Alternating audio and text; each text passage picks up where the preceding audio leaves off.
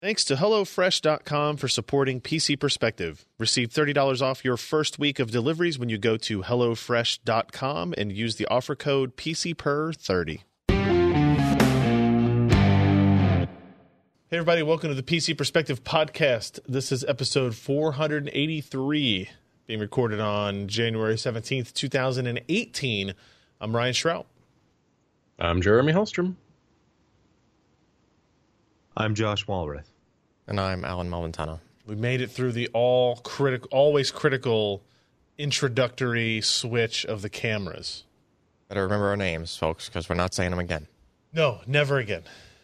Never again. No, I just realized we're only 17 weeks away from episode 500. Yep. Okay. 16 weeks away, I guess, technically, from episode 500. Well, I'm sure we're going to plan an amazing event. I don't know. Somebody can do the math, figure out where episode 500 will fall, what week. Do the very complicated math involved. Yeah. Of taking this week and adding 16 to it. This is, for example, we are in work week 3. So by my math, we add 16 to that. We're work week 19. That puts us the first week of May or second week of May for episode 500. You have work weeks noted on your calendar? Yeah. When you get important business... Business. When you get important business, one day you'll have to worry about work weeks. I see. Yeah. And when you see WW2 on a form, you'll realize they're not referring to the war that occurred in Europe. They're really, and Asia, they're talking about the second week of January instead. Yes. Oh. So So that's none of your business yet.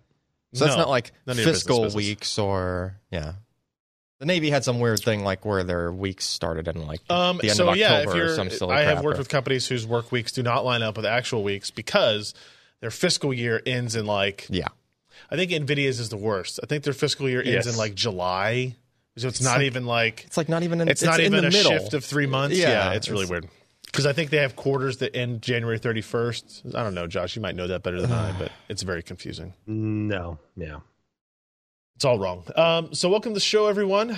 It is post-CES, so there's a lot to talk to. We'll run in through stuff. A quick note here. We record the show on Wednesday nights, 10 p.m. Eastern, 7 p.m. Pacific at pcper.com/live.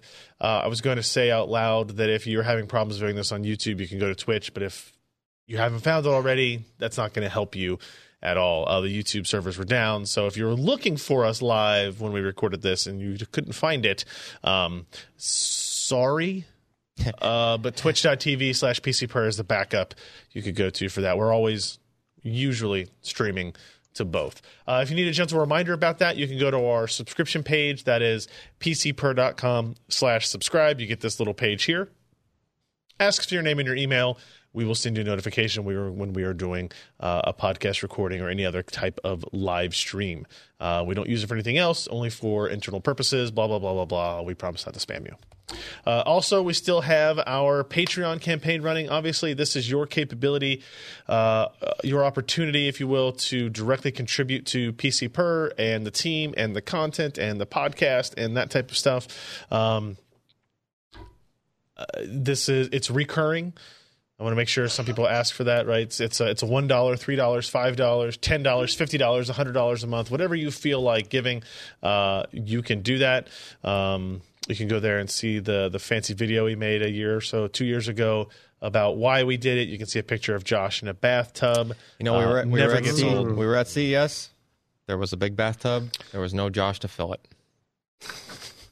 I was sad. So was the bathtub actually there? It was there. We didn't even use it. It was actually deeper than that one, I would say. Yeah. And I was immediately disappointed because I showed up the day after you guys did at the hotel. Oh, we soiled that bathtub the first time. Well, I was disappointed because Alan had claimed that bedroom with that bathroom, and so I never got to use it. It also had a shower with 2 shower heads, which hopefully you didn't use those. That just it confused me more than anything else. If it confuses you, it's because I'm sorry. You know, you point it's so you shower when you're not alone. You point, Alan well, previous sure, life. but like I was alone, so you point both towards you, and now like you're used to the water coming from ahead. Stereo showers, bro. It's I guess it's awesome. It's awesome. So patreon.com/PCPer for that, as is always the case when we're doing our live streams. If you become a new patron or upgrade your patronage during the event, during the live streaming rather, I will call you out positively or negatively during the show. So keep that in mind. The Patreon does enable us to do things like this, our mailbag, because the rest of us, or most of us, were at CES. I don't say most of us. Some of us were at CES. You guys get to experience 1,141 seconds of Josh Walrath, which is probably... That's my favorite song from Rent. 11,011 seconds more than he needed. But, you know... So you can see I've got the I am disappointed. That's a lot of seconds. That's a lot of seconds. Josh answers questions such as improving CPUs in Ryzen refresh, Spectre meltdown vulnerabilities, will Apple ditch Intel for its own Mac CPUs, racing games that Josh is looking forward to, etc., etc. I heard there was a funny steak discussion. Steak, like is in the food? Yeah. Okay. I don't know. Josh's stance on booty shaking. Maybe you want to know the answer to that. You can find that on our YouTube channel, youtube.com/PCPer, or if you go to PCPer.com and look for our PCPer mailbag, that would be episode 26. So, hey, thanks, Josh, for handling that for us. Hey, thanks for having me. Hey, not any time, some of the times. Hey, you're welcome sometimes. Some of the time, old pal. Any other time, but now, actually. All right, let's get into the stuff, right? So, Meltdown, Spectre, security crap. We talked about this a couple of weeks ago. Yep. It has not really died down in terms of a topic, and that's pretty much all everybody wanted to talk about when we were at CES. I walked into one particular meeting with the CPU vendor, sat down with the executive representative, the PR person. They both stared at me for about 10 seconds. They said, "Go ahead, ask a question." And I was like, they were just waiting. They were just waiting for it. I was going to do small talk first, but clearly we have a 30-minute window. Let's get this done. So, Alan, you did some quick testing before we left for CES about the performance impact of. I was going for Meltdown because Meltdown was supposed to be number one. Was supposed to be the worst performance impact of all three of the things, right? Supposedly. Number two. The first two variants of Spectre, well, really, both variants of Spectre, require BIOS update and microcode patches. I think the first one did not, but the second one does. Maybe. And I think it's changing all the time. Either way, there were missing pieces to do Spectre, right? Like on and off Spectre. They've since some more updates have trickled out, and we're trying to line everything up to do that. Right. But at the time being, the quickest thing we could test was test the system before it was patched for Meltdown, and then after it was patched for Meltdown. And we did it on now we didn't have all the details, first of all, right? So we did it on... This was January 5th. That's when we published I did it on a, a 7700K system, right? Which is, now looking back, it's one of the newer platforms. It has different extensions that Intel had added. Ken, which platform version was that? That's Haswell. Haswell and up? Yeah. So if you have Haswell and up and newer, your performance hit will be significantly mitigated compared to if you had prior to Haswell for your CPU. Yeah. Right? The complexities of which I'm hesitant to try to re-explain because they're very complicated. It's able to separate the user and the kernel, like it's able to do right. But the reason it's Haswell and above is because at Haswell they introduced a feature called invalidate process context ID, INV PCID. Right. PCID was introduced in Westmere, but apparently no software developers, no operating system or hypervisor vendors ever utilized it because it was incredibly difficult to use. The invalidate PCID is essentially like the inverse. So instead of instead of organizing all of your process context, you basically say this one is not to talk to the other ones. And so it's easier to implement, right? Right. But now obviously OS vendors and software vendors have a very important reason to go back and introduce this. Yeah, and another reason they didn't want to do it initially was that there was a potential performance hit, even a small one, and people were just like, well, screw that. I'm just not going to do that because I don't want to. Why would I do that? There's no security concern here. I'm not going to make a patch that's going to slow anything down, even potentially, right? So we tested 3 different possibilities as far as like a storage device being connected, right? We did a serial ATA SSD, an 850 Evo, I believe, in this case, right? Then we did a 960. Did I do a Pro for that one? I forget. It was before CES. 960 Evo forgotten and then the everything. Intel Optane 900p. Okay. So we have a fast SATA SSD, a fast NVMe NAND-based SSD, and a fast, like really fast, Optane SSD. Right. So we got kind of the 3 main bases covered there as far as your, storage performance. And I just want to see what's going to happen, right? So we did a round of measurements before, and then with the same conditioning in place, I was doing read-only tests so that I was not disturbing the conditioning of the drives. Right. Because we're trying to measure something that's literally splitting hairs as far as performance, potentially splitting hairs, right? So it's best to just not disturb the devices between the before and after state tests. End result was kind of weird and confusing and interesting all at the same time. The SATA SSD and the Optane PCIe NVMe SSD both went slightly faster. And then, to throw a wrench in the works, the 960 Evo, which is the NAND NVMe SSD, went slower by like 15 or 20% or something like that. Somebody in the chat's asking, how did you find a way to turn this into a storage topic? The reason why is because the Meltdown Spectre fix or the vulnerability occurs when you're switching between user mode and kernel mode, or when applications have to interface with the kernel as opposed to just their own memory space. Right. And I/O requests. Yeah, storage requests specifically. Storage requests, network requests, those types of things that are basically nonstop hitting the kernel saying, I need this data, because the software application doesn't get to go to the storage device directly. The kernel is responsible for doing that and returning data to the user. Yeah, so your application that's running in user land, right, requests the data. So in my case, my storage test application, right, it asks for data just the same way that any program or game or anything else would ask for data. Yeah. Does an API call, says, hey, I want this storage device to give me this data. Yep. Well, that request is in user land. The application is in user land, right? The API call goes through to the kernel. The kernel issues the I/O request to the device, goes through everything else that it needs to go through as far as your I/O request pipeline. The thing is though that via direct memory access, which is how the I/O request is completed, right? It actually interrupts the processor and says, or puts the data where it was requested to go, and then says, "Hey, CPU, there's your data." Right. The issue is that potentially the data is sitting in kernel-controlled space. Okay. Now it's got to hand it off to user land again. So potentially, I'm not absolutely sure of this, but potentially there's even an extra move of the data that has to happen from one space in memory to even another space in memory. But at a minimum, you're forcing the CPU to toggle back and forth between user land and kernel land with data, which is what this whole issue and patch 4 is supposed to cause performance hits. I hate to interrupt here. No, you don't. You keep saying kernel land, and I'm thinking it's like a giant KFC amusement park. Yeah. It's the kernel. Makes me it's hungry. the kernel's land. Makes me real hungry. It's the corniest place on earth. Yeah.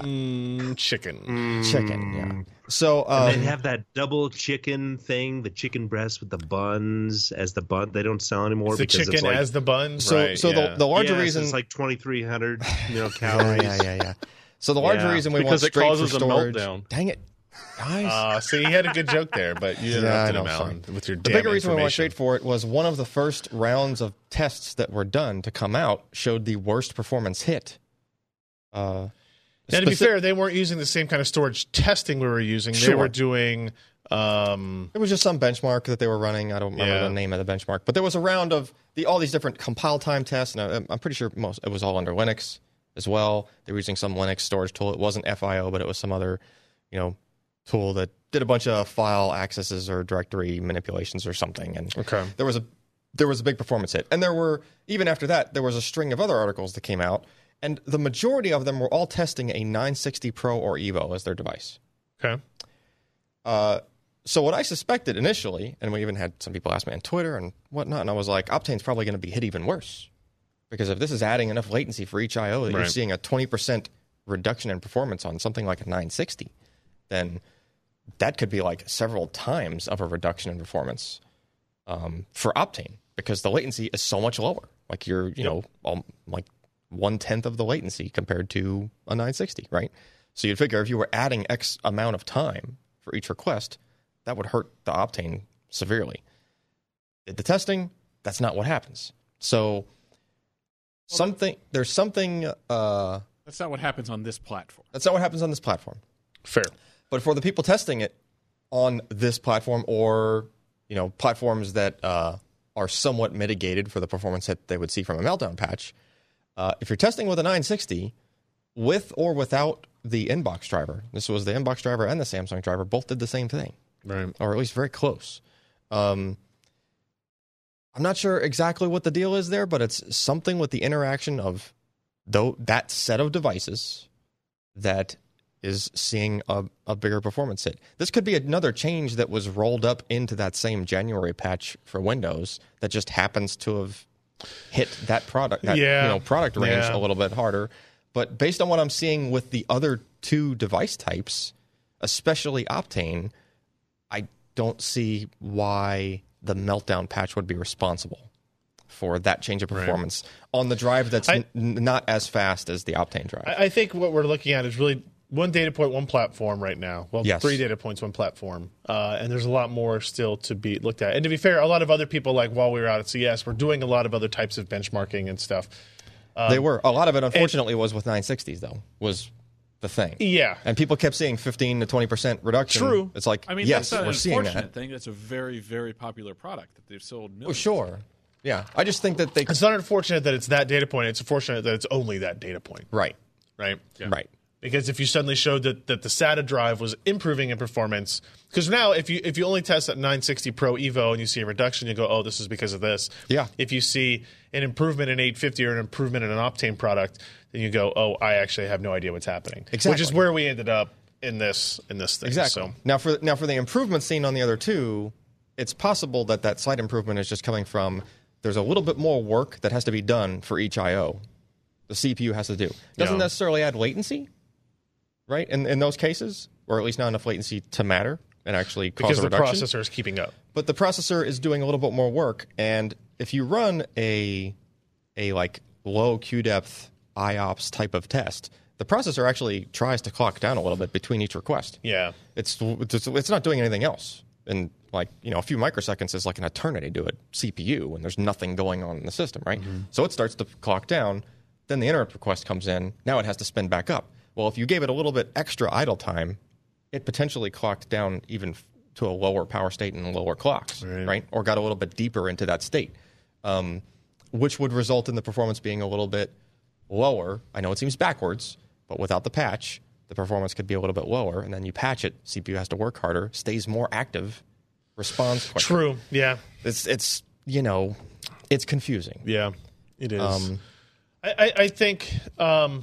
The one last thing is there were a whole bunch of comments all over the place where people keep saying that, oh no, the Meltdown patch is not active unless you've done the microcode or the BIOS. Right. Nothing in the white paper that I've found, even on Steve Gibson's tool, he released a tool that checks and see if you're patched for Meltdown and patched for, what is it called? Inspector. Mm-hmm. He released. Checks and it just tells you, are you patched for Spectre or are you patched for Meltdown, right? Even that tool, first in its description, and you know how Steve Gibson is about researching things way exceedingly in depth, right? So even his tool description says, all right, for Meltdown, it's only a OS update. For Meltdown, yes. It's Spectre Variant 2 that definitely requires a microcode addition to be most secure, I guess. Now, whether or not that also impacts performance more on the OS side, I don't really know. The white paper stated that was supposed to be a very minor performance hit. The microcode itself? The microcode, what? I mean, that doesn't seem to be the case from people's testing. I understand, but those people are applying BIOS updates that might also... We've seen bigger than a 20% swing in QD1 performance from a BIOS update without patching security vulnerabilities. before. Yeah. Like if they mess with the C state timing, how the P states work, any of that stuff, it's going to drastically swing low QDAP performance. So in that case, it's not a controlled enough environment, right? You'd really need to have the patch applied, and then use, in this case, now we have this inspector tool that can change the registry keys to enable and disable either patch, right? Or at least whatever the optimizations would be for either patch. Yeah. I'm not sure how it can disable a microcode patch. Well, Spectre isn't only a microcode patch. It's I understand. also an OS update. So if you disable half of it, it might not. I got the impression that the software can do it on its own, but it can do it more efficiently if the microcode update is applied. Okay. Right? So for Spectre. Let's leave it this. We have a couple more test beds we're going to do. We're going to do an Ivy Bridge based platform, which is it's the only platform with PCIe 3.0 to test storage that didn't have this INV PCID. Right. And we're also looking at a Z370 platform that has the Spectre BIOS update, UEFI update. Right. And then the other catch is I don't think there's going to be a BIOS update for that earlier platform. Oh, no. Asus has said X99, X299, Z170 and up. Yeah. So we can test Meltdown. Yeah. But we can't test any, microcode or... Right. There will be no platform that gets both a Spectre BIOS upgrade and doesn't have INV PCID. It's just too old. Right. Like X79 is too old. Z77 is too old. You hear that, all you people out there? You're old. Oh, well. Using old hardware. No one's using a 3770K anymore, right? It's not one of the most popular processors ever. Except almost every... All right, let's move on to one other thing here before we jump into our ad break. Kaby Lake G officially launched at CES on January 7th. This is the Intel 8th Gen CPU that includes Radeon Vega M graphics. This was the much-rumored product that Intel and AMD announced their partnership about, but didn't really go into specific details on what it was. This is what that bad boy looks like. On the right in that picture is the Intel processor, and on the left is the AMD GPU, and on the furthest left is the HBM2 memory. Notice a couple things. One, that GPU, much larger than the CPU. Well, I mean, it's a GPU die. Right? It's a powerful GPU die. Yeah. But keep in mind that the CPU also has a GPU on it. Oh, yeah. Right? It still has Intel integrated graphics on it, which is interesting to think about. Just a cool technological thing to have and to see. They're still calling this the 8th generation core processor H series, even though... What was the name of that substrate bus thing that they're doing? EMIB. Right? So the technology here is... this is kind of your standard substrate across all of this. Right. This AMD section here... Oh, you can't see my cursor. I don't have that enabled. But over here on the left, between the GPU and the HBM2 die, is where that EMIB is. Yeah. In the EMIB, as he scrolls through the article looking for acronym, it is Embedded Multi-Die Interconnect Bridge. So that's just between the GPU and the memory, or is it between all only three? Between the GPU and the memory. Oh. The GPU connects to the CPU through PCI Express 8 lanes. Only 8. Through the substrate. Yeah. Okay. Yeah. So it's just direct wired, not going to any kind of a port or anything. So this is essentially a discrete product. Yeah. And everything except the standard form factor, right? It's super tiny for a super tiny discrete integration. It's the first 8th gen Core H platform. They have some more advanced power sharing technology as well. Specifications wise, it's kind of impressive. So there's 2 SKUs of the GPU: Vega M GH and GL. GH for graphics high, and GL for graphics low. Makes sense. Sure, why We've not? seen worse lettering. We have, yes, that's true. You can see a breakdown of the compute units and the shader counts and the clock speeds there. Clearly, the GH has 4 more compute units, so it has 240 additional stream processors. No, I'm not going to try to do the math. What is it? There's 64 times these, so 256 additional stream processors. Are they going to higher clock speeds, higher, 3.7 teraflops versus 2.6 teraflops. Double the ROPS, man. That's an interesting pixels. That's an interesting differentiation, is it not, Josh? Like, what would you expect that to impact in terms of performance? It depends on the application, but it also depends on how it goes and accesses the memory. Because the ROPS are usually pretty closely associated with the memory controller. Yeah, and usually we've seen that in the past. When you see it in the past, like you have less memory if you have fewer ROPs, but in this case, you have 4 gigs of each.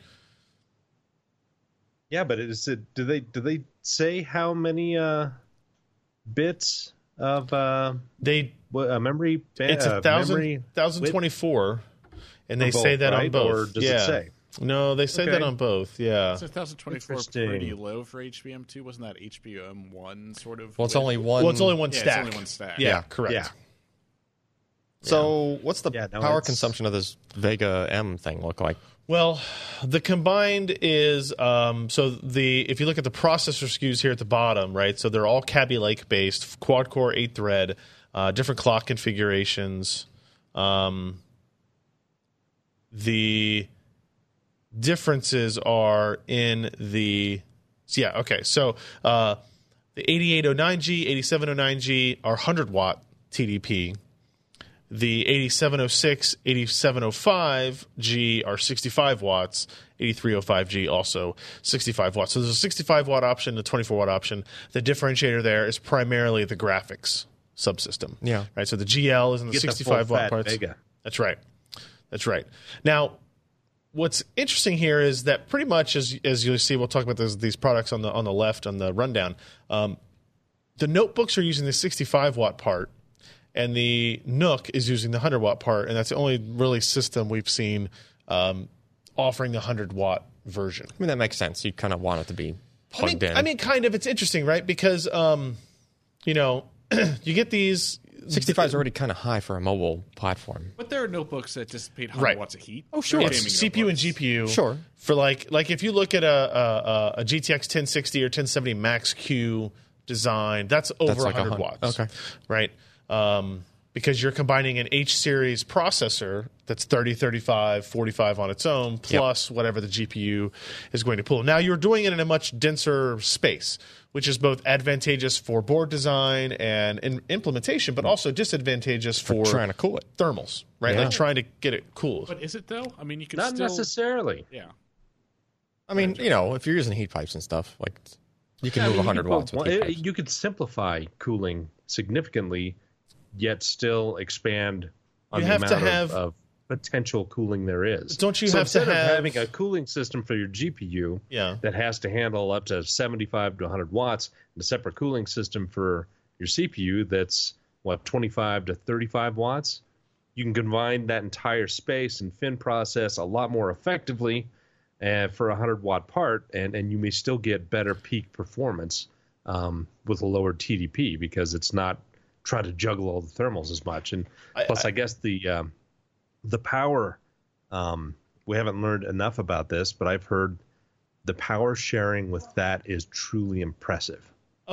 That's how it can shunt it back and forth. Intel would like to tell us that, and I have no reason to not believe them. But yeah, they call it dynamic power sharing, and it's supposed to be more advanced than any kind of CPU with discrete GPU has ever been before.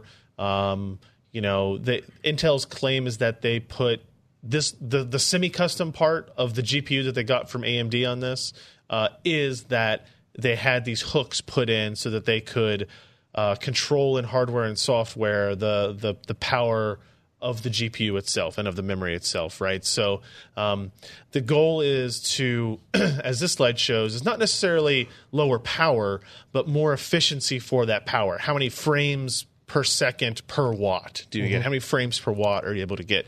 And they're showing, a 20% improvement in efficiency, frames per watt, compared to something that does not integrate this dynamic power saving or dynamic power sharing technology.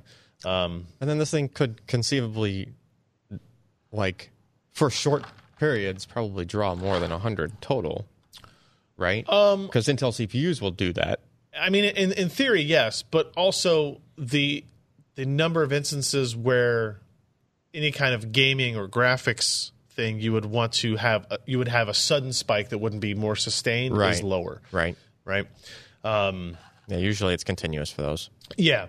And, well, we'll finish through here. So if you look at like some of the graphics and some of the benchmarks they're showing, this graphic is comparing it to 3-year-old PC, so take that for what you will. This one here is comparing it to GTX 1050. So a similar, like it's the same CPU with a new GPU. You're getting anywhere from 1.1 to 1.4x better performance than a GTX 1050. And this is with the Vega MGL. And for the Vega MGH, they're comparing it to a... that's a 3-year-old machine. So again, skip that one and go to the next one. Vega MGH is 1.13x or so, anywhere. It's basically matching to 15% faster than a GTX 1060 Max Q implementation.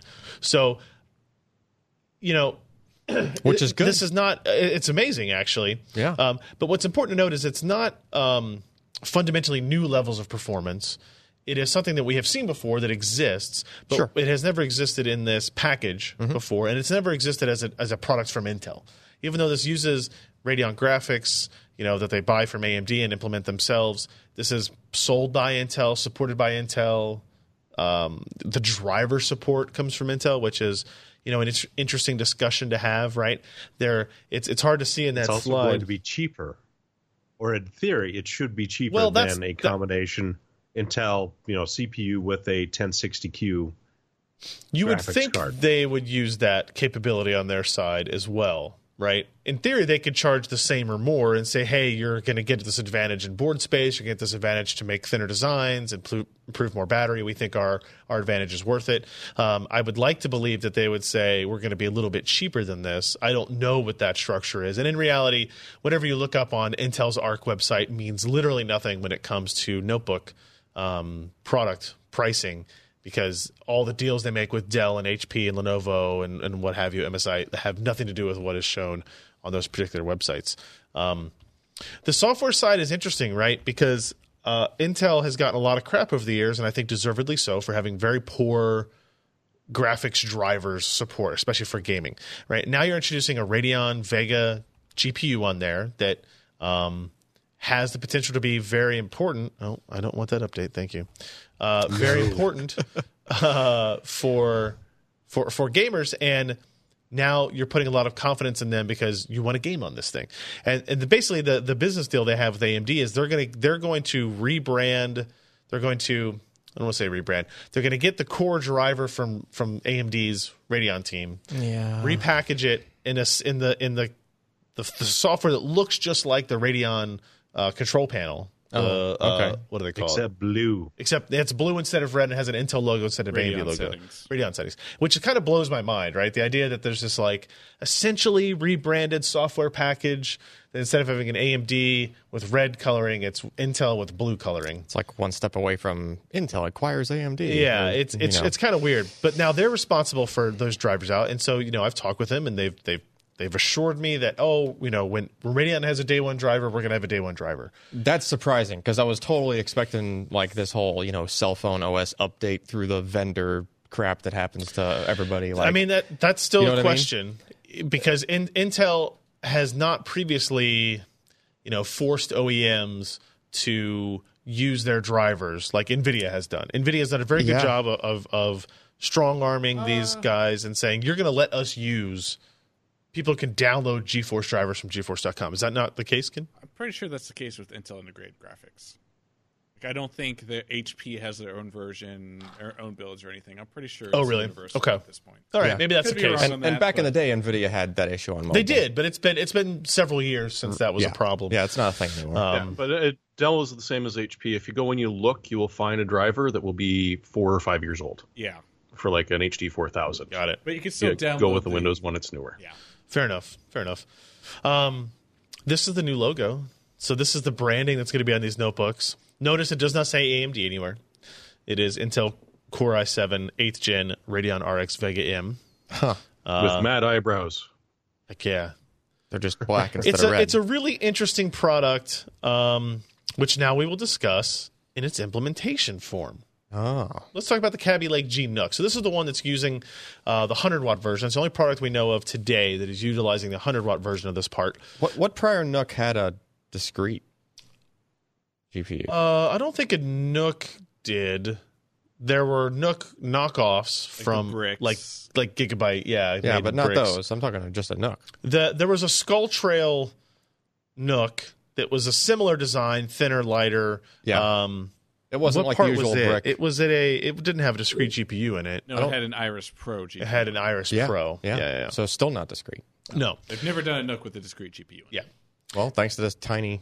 So it's bigger than, like, we don't have any comparison photos in here. Well, there you go. You can get a little bit of idea. Smaller than a bread box. It is definitely smaller than a bread box. Get an impression there from the amount of connections that are on it. Looks a little bigger than the Skull Trail one. It is. Yeah. It's thicker. It's bigger in general. Looks about the size of a cable modem. Yeah, smaller than that, I'd say. Well, it's close. It's less thick than that. It's a bigger footprint, but okay.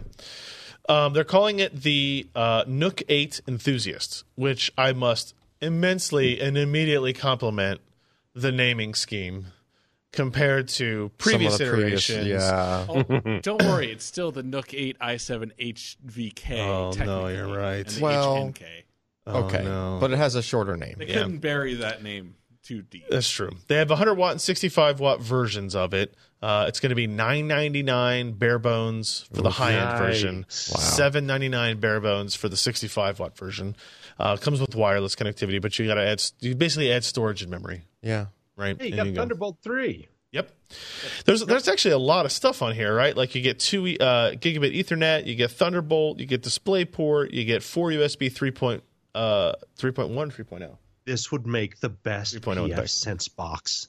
That'd be a bit of overkill. It's got an SD card reader on the front. You got HDMI in the back, HDMI on the front. There's actually a lot here. 6 display outputs, I believe. Yeah, 6 total display outputs. March 2018 availability. It's an impressive device. It is expensive. There's no getting around that. Like $1,000 plus memory plus storage. You're looking at, let's say you add a 500 gig 960 Evo or something like that. What's that going to cost you? $300. So, and then what's memory? Another $300 at this point because F everything. So you're talking about $1,500 to $1,600. Yeah. For this rig, which is essentially a high-end gaming laptop without a monitor, without a display or keyboard or touchpad or that type of stuff. Yeah, but you also have to use a laptop keyboard or touchpad. That's true. You're not relegated to that. I agree. It's true. So I think that's actually a really interesting product. I'm excited to get hands on with it. It'd be one badass thing to hook up to your TV. I know we always say that about NUCs, like, oh, you could hook it up to your TV, but like you could actually play this one can actually game. Actually play some games at 1080p on this thing. Yeah, you still have that whole. And that's why I told them. I said, there's no good 10-foot interface for Windows still. It still sucks as a device connected to a TV that you don't have a keyboard and mouse for. But I don't really expect Intel to fix that. That's not necessarily their problem. But can you hook it to the NVIDIA TV? No. Yeah, you can. Maybe. Sure. Why not? It's going to have HD. Don't just call it TV. No. Does this? No. It will support FreeSync. No. Does the BF the NVIDIA TV? Does that? Ahead. That's G-Sync, yeah, right? You're skipping ahead, man. I don't know what you're talking. Come on, can't you see the rundown? Nope, me neither. So that's a Kaby Lake G NUC, and then also we have Kaby Lake G notebooks that we got hands on with. We got to see the 8th gen, the HP Spectre X360 15, which is a convertible, yoga style. It is available both with Kaby Lake G and Kaby Lake R plus MX 150. Which will be an interesting kind of side-by-side comparison if we can get a couple of those devices in. In terms of pricing, the Kaby Lake G model is starting at $1,449 with the 256 gig SSD and 8 gigs of RAM. If you want the real version, it's $1,699 with 16 gigs of RAM and a 512 gig SSD. Looks very much like the Spectres we have seen before. Wait, scroll up. Yep. Okay. You were looking at the MX1. Oh, sorry, no, I was looking at the wrong. The Kaby Lake refresh. My bad. Yeah. So I don't think anything particularly stood out about it other than it's a 15-inch convertible that has pretty impressive graphical capability. And then also we had the Dell XPS 15 2-in-1, also powered by Kaby Lake G. What's interesting here is I'm pretty sure I feel like I was corrected on this, but I don't think it's right that this was actually a 65 watt part, but are they actually 45 watt TDP down? It's a 65 watt part being configured to use about 45 watts average. Right. So it's going to be lower performance than the metrics that Intel was claiming in their 65 watt part. We're going to have to wait to get hands on with one of these to do some testing. It's a really nice design, though. It's a 15 watt machine, so it's not small, it's not light. 15 inch, not 15 watt. Yeah, sorry. It's definitely not a 15 watt machine. 15 inch screen, so depending on what your preferences are for notebooks at this point, but it is an impressive piece of hardware. The screen is 100% Adobe RGB, so it's a really nice screen as well, which is cool. One of the things that I was asking a lot of people about is neither of the machines that were shown as Kaby Lake G products by Intel had any inkling of branding or even promotion towards gaming devices. Like, this is not, nobody ever said, oh, this is a great portable gaming device. And when I talked with Dell about it, they were very kind of, they messaged it as this is a device that can game, but not necessarily one that is like targeted towards gaming, which I think undersells the capabilities of the part quite a bit. Right, I understand targeting as a kind of like a mainstream workstation. You're doing video editing, you're doing content creation, something like that. That GPU is going to help with that.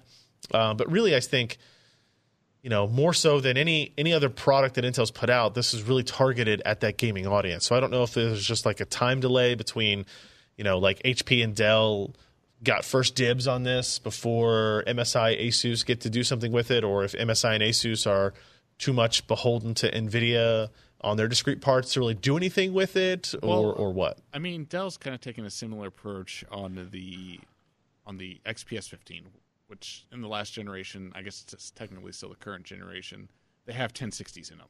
Yeah. So, or 1050 Ti's, 1060s, maybe, I can't remember exactly the configurations, but they don't advertise it as a gaming product in the least. Yeah.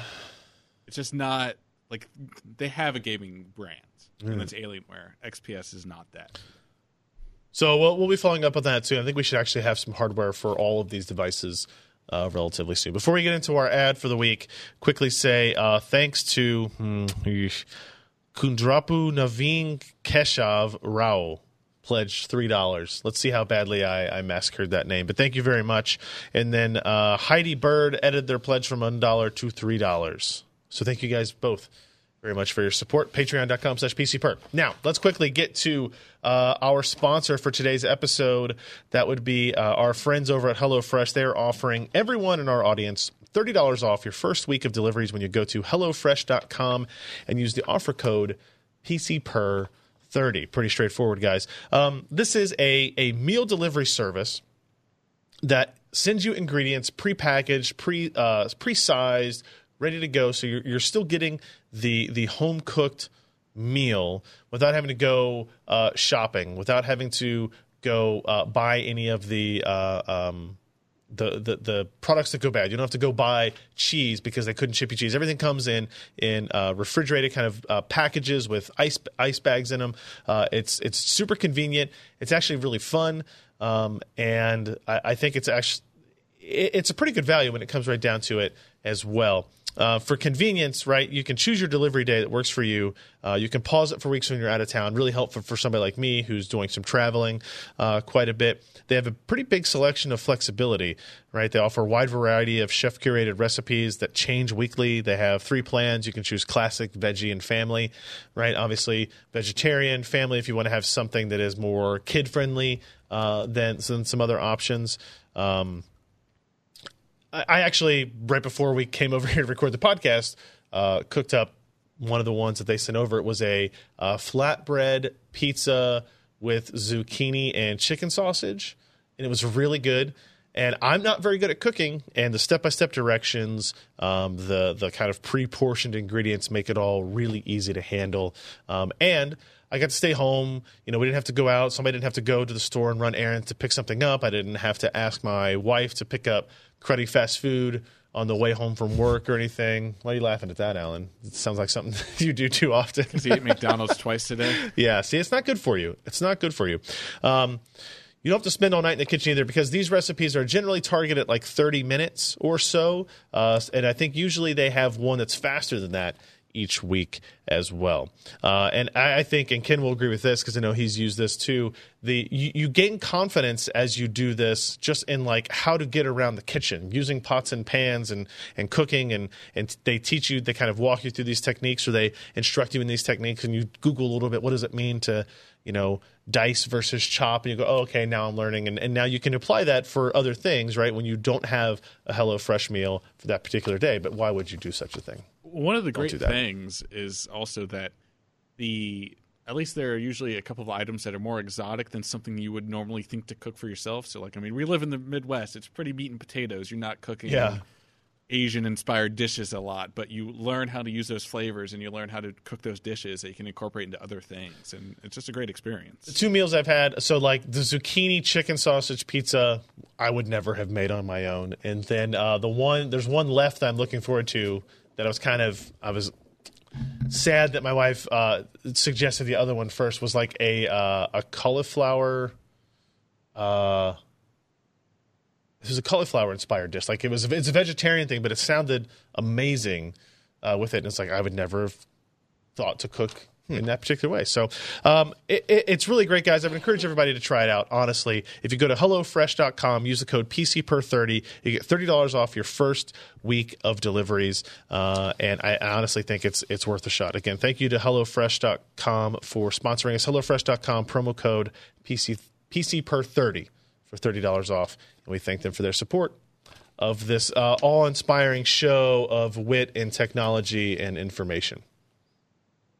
Josh, you're supposed to say something witty there. Witty. All right. Like to eat. Yeah. Let's run through the CES stuff. We're running late as it is. Ryzen APU announced coming February 12th.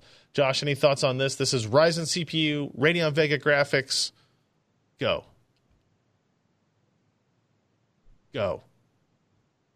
You forgot to wind up. Go. I think he's gone. I'm not gone. I just was muted because I was coughing. Oh. It's about damn time. We've had excavator-based cores for, the past 3 years? People have been expecting. I mean, we've had it's gone over to AM4, but only for OEM. I mean, you can kind of pick it up if you look on the gray market, but there hasn't been anything like this from AMD, and they needed it badly. And then they needed it this year, but they couldn't do it, and I understand why. Now it's going to be really interesting because they have redone some stuff in there. This is kind of the first time that we're going to see the Infinity Fabric working with GPU and CPU. We've talked about the CPU Infinity Fabric working with the memory controllers and the cross CCIX communications and the cache memory and all that stuff. But now we finally get to see this running with a GPU. And this Infinity Fabric took up, I think, quite a bit of design time to get it implemented on the GPU side. And it's not only for the CPU, not only for the standalone graphics, but, really was aimed at this. This is where they think that it will really be great for power and performance and just the granularity of memory accesses, power sharing, all of these things that we kind of expect in a next generation APU. It looks like it's going to be showing up here. They've improved apparently latencies internally for caches and memory accesses as compared to Ryzen. The initial Ryzen. So it's a slightly redesigned core, but it's not anything, amazing. Maybe we'll see 2 to 5% depending on some corner cases. That font. They've probably worked on power extensively. This is still a 14 nanometer part. It will be moving to 12 nanometer sometime, I think, next year. But it's AMD needed this, and they needed it badly. And this was only going to help them out. I think this slide here really shows it in that it's not something that enthusiasts really think about very often because, hey, a Ryzen processor, I'm going to use a discrete GPU, blah, blah, blah, blah, blah. But for, half of the market, essentially, they just use the integrated graphics on an Intel part. Sure. And the Ryzen parts were fundamentally disadvantaged by requiring somebody to buy, even if it's a $30 or $50 or an $80 GPU. Still an added to cost, do that. it's still added power draw. And AMD still kind of added driver conflicts. Yeah. Still all sorts of fun. Yeah. And AMD was kind of missing out on one of the tentpole capabilities that it has in its graphics IP. So I think they'll have more complexity trying to convince people that the advanced graphics in a Ryzen APU. And I want to be clear, I don't think AMD is calling these APUs anymore. But imploring people that the Ryzen with Vega graphics is valuable compared to the Intel integrated graphics. But I think they're making the case there. So these will be out February 12th, so we're looking forward to testing them, hopefully with whoever Unlock Ed is on the overclocking side too. But hey, Ken, can you show that slide? That comment makes a lot more sense if I show that slide. I don't know what you mean. Unlock Ed. When you send out Unlock Ed presentations, it's free Ed. The PDF should have the right font. Then. Let's see what else we got. Speaking of Ryzen, the second gen Ryzen CPUs are confirmed to be coming in April of this year. These are the 12 nanometer Zen Plus processors, not Zen 2 architecture, Zen Plus. So these are, slightly higher clocks, improved precision boost technology. They're calling it Precision Boost 2. If you remember back when Ryzen first launched, they admitted that they didn't have the time that they really needed to make Precision Boost a good implementation in its first run. It was very coarse in how it did things, and that's going to change with the second generation parts. Also worth noting in this roadmap, let me click on this and show it here. So they have Q1 for the desktop APU. Oh, I can't slide over enough. Gen 2 Ryzen there. And this box is being cut off on my screen. I don't know if I can. Let me see if I can zoom out and see if you can. No, it's keeping it to the right. So that's all right. Hiding the Threadripper. It basically converts, says that in second half you'll have Threadripper second generation as well. So I think that will interest some people. Same socket AM4, right? So all of your existing X370 motherboards will support these, and B350. Is that right? Yeah. Boards will support these processors. However, they are going to have an X470 chipset with new motherboards based on it. It just will not be required. They claim that it's going to be optimized for these GPUs. For these CPUs, lower power, launching the same time frame. Essentially, if you remember all kind of like the power hiccups that they had and kind of working with these motherboard guys for the first time again in a very long time, they're correcting that here. So is that platform supposed to also add something that might make that compatible with CPUs from further down the line that wouldn't be compatible with I don't believe that's the case. I don't think so. I don't know that, but I don't believe that's the case. I think they have, promised AM4 compatibility for some time. Okay. Right? But at this point, compared to Intel, even going to the second generation is a freaking amazing capability. Yeah, feat. Thank you. To do. So there's not a lot of other information on this. Other than kind of an April timeframe. So now we know, which probably has something to do with these price drops then. Oh, gee. As well. Look at those. Not a coinky-dink, probably.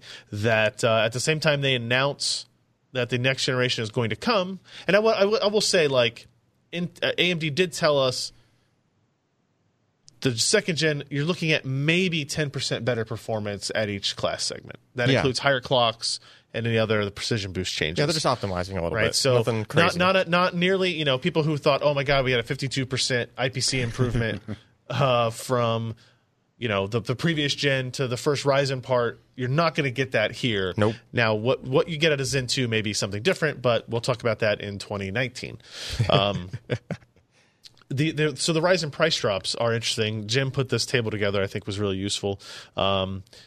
The biggest, and chances are you've seen these price drops kind of hit or miss, like on Amazon and Newegg throughout the last quarter. They've kind of been like A/B testing stuff. So the Ryzen 7 1800X launched at $499, now is dropping to $349. So a 30% drop in that CPU price. The 1700X goes from $399 to $309. 1700 is going down $30. The 1600X going down $30. So anywhere from $7 to 12 to 30% difference. The only Threadripper that drops in price is the 1900X. It goes from $549 to $449. It's a nice drop on the 1700X and the 1800X, though. Yeah, the 1800X especially. I still think the 1700 is probably the sweet spot for people who are building it is, these machines. It's dropping for $400 to almost $300. The 1700X is the sweet spot. Yeah. You think it's only $10 more than the 1700. Yep. Now, yes. Okay, yeah. So, you're right. I mean, you're right. Because it used to be 70. I got to throw in here because if you go on Amazon or Newegg, Threadripper 1950 is $899. Correct. But that is a quote unquote sale and not a price reduction. Yeah. Right? So it doesn't mean anything. It doesn't mean anything to the consumers. Yeah. Well, actually, the 1950X was for sale for $799 for a few weeks as well. That's true. Yeah. Mostly over Black Friday, Christmas time period. It was like 2 or 3 weeks straight that it was $799. So, yes, you're right. You can still find these parts cheaper than this. These are just the SCPs. These are the MSRPs, whatever you want to call it, that are bringing these down. They're not going to be more expensive than this unless someone develops some sort of Ryzen-specific cryptocurrency. Shut up, Ken. They'll hear you. Coin. This probably has something to do. Nice. This probably has something to do with the April release of the new processors. You want to make sure you don't have too much inventory of these old ones as they come out. They're still, fantastic parts. Also, somebody was asking them, like, are you having trouble? Do you only lower prices when you're having trouble selling something? And he's like, no, we're not having trouble selling any of it. And apparently they just said, like, when they did this A/B spot testing, when they dropped that part to $349, they sold more. They sold enough more to make up for the difference, so they made it up in volume. Got to make that supply and demand curve. You got to find that sweet spot. Yeah. Always make it up. Always make it up in volume. And then the final thing from AMD at CES, which is still a lot, they barely teased 7-nanometer Vega. So this is coming sampling in 2018. No official word on when they're actually going to release this. It is not a gaming part. It is a machine learning optimized part, which will make all the gamers upset and angry because we literally have no more information about Vega. When the hell did that launch? June? No. Vega 64. They came out October? July? No, later than that. Yeah, it was like a special creators edition or whatever the hell they call it. Yeah.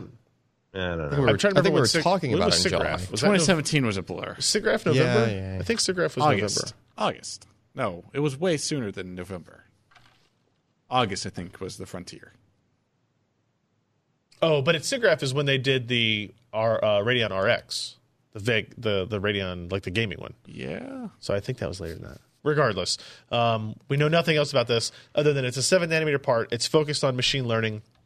They have a line in there about new DL ops, new deep learning operations, but they didn't go any more detail than that. It could mean that they're going to integrate something similar to what NVIDIA has done with Volta, where they integrated tensor core style, like tensor cores on that GPU. AMD maybe decided to do something like that or similar in order to keep up in that space. They integrated new I/O to compete with NVLink, and they have MX GPU support for dividing those resources for virtualization as well. And you can see here, this is like their roadmap. Right? Now, I use that term in virtual air quotes because it has 2017 on one side, it has 2020 on the other. It's not a very good map. Yeah, and it's just got code names and process nodes. Lisa Su just pointing somewhere. It's like you have no idea what 2019 or maybe all three of these last parts are 2020, right? And they just have a subtitle that says "not to scale" on here or something.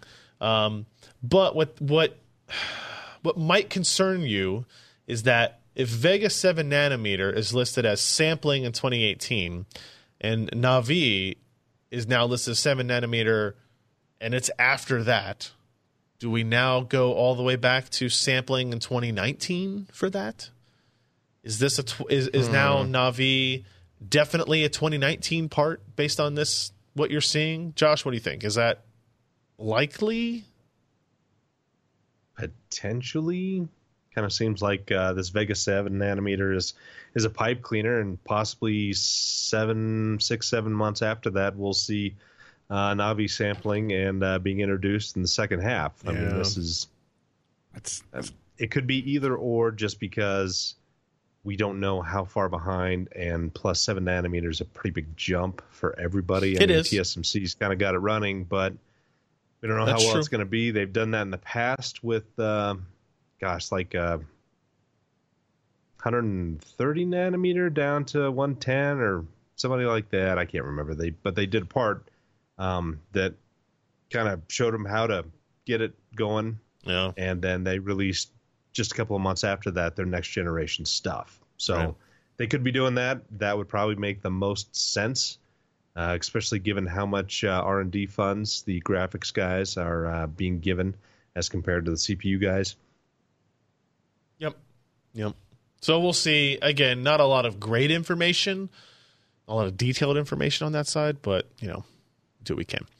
NVIDIA's biggest announcement on the gaming side, they talked a lot about their autonomous driving stuff, having a 2-year advantage and that stuff, but they have this thing called the BFGD, which obviously stands for Big Format Gaming Display. You might also call it the Big Effin' Gaming Display. Big Effin' G-Sync display. This is a 65-inch G-Sync television, essentially. No, it's not. I'm still saying that. Nope. They call it a display. They don't even call it a monitor. Exactly. Yeah. BFGM wouldn't be as cool, but BFGD, it's essentially a 65-inch monitor, 4K, 120 hertz, HDR10, right? Yes. That has an NVIDIA Shield integrated into it.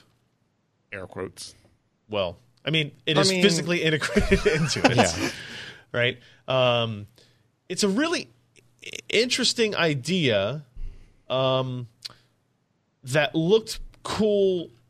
So it was still in early prototype stages. The final builds weren't great. There were some issues with the backlighting that we saw that needed to be worked out. But the idea is, hey, you know how since G-Sync came out, we all wanted TVs with it? That never happened. How about we do it ourselves, right? And that's essentially what the BFGD is. Yeah. They're working with Asus, Acer, and HP. Is that right? Yeah. Yes. On this. We're not sure what the inputs will be, right? Correct. And I think it will differ based on the vendor. The implementations, when I peeked behind the BFGD and looked at it, literally there is a housing around everything, like a back, right? And then there's a suspicious HDMI cable of about yay long, foot long, that goes out of a port and into a port, which is very clearly... And it's coming from a bulge. Shield. It's a shield-shaped bulge in the back of the housing. And into what looks like an input on the TV. Yeah. Right? Which is actually interesting in a couple of reasons. One, and because NVIDIA confirmed that G-Sync would work on the Shield TV. So variable refresh would work on the Shield TV, right? So if you have media playing at 23.97 FPS, it's going to play back on the screen at that frame rate. Yep. Games would do that. Android games would do that. And if you're streaming stuff through Game Stream from your desktop PC somewhere else, you stream it to the BFGD as the Shield itself, the Shield TV, that it would support VRR there as well.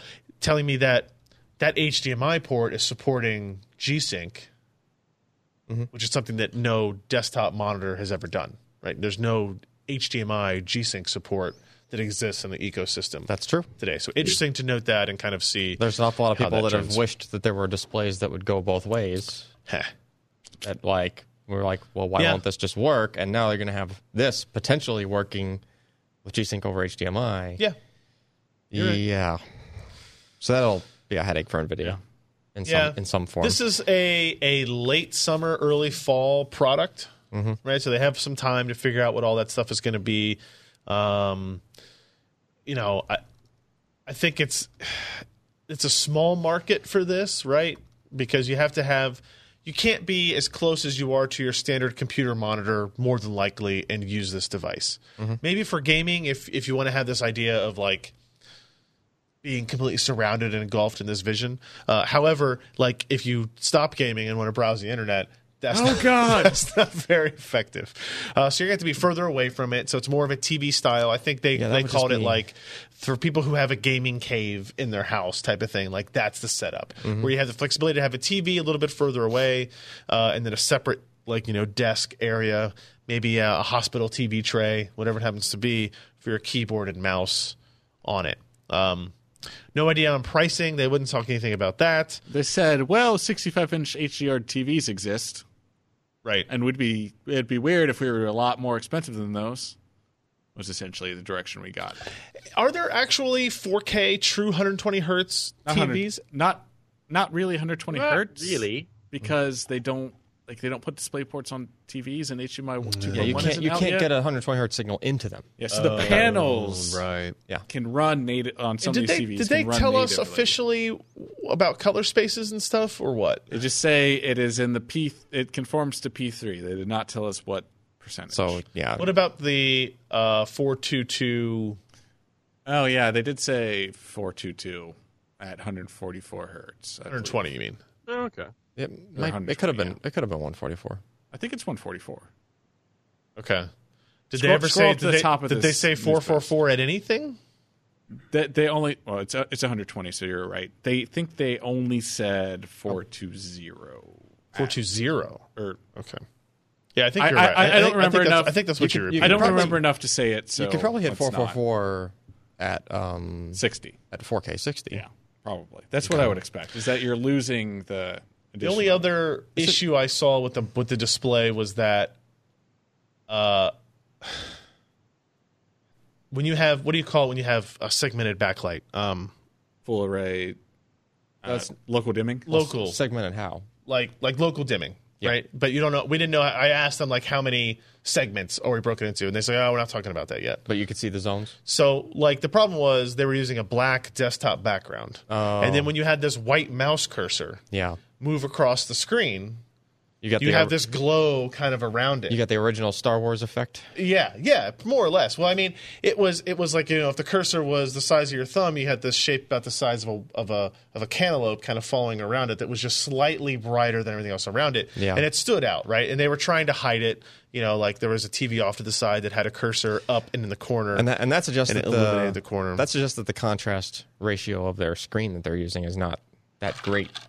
Right, if the backlight is bleeding through the blacks, it's noticeable. Backlight stuff is stuff you can change later in the game. It's still I don't early. expect it to ever ship like that. To be honest, it would be no. They couldn't do that. Yeah, no, they could not do that. So, but they promise the exact same low latency stuff of G-Sync on this panel. They would not release it otherwise. So they'll say it has a monitor OSD. So when I first read this, press release and wrote it up, I was thinking, oh, cool, they're using Android TV. So Sony on their current flagship TVs, and even a little lower than that, they use Android TV as the operating system. So you can change all the picture settings and the inputs through Android TV, which is a really slick implementation, but there's none of that going here. You have a separate Shield remote and controller.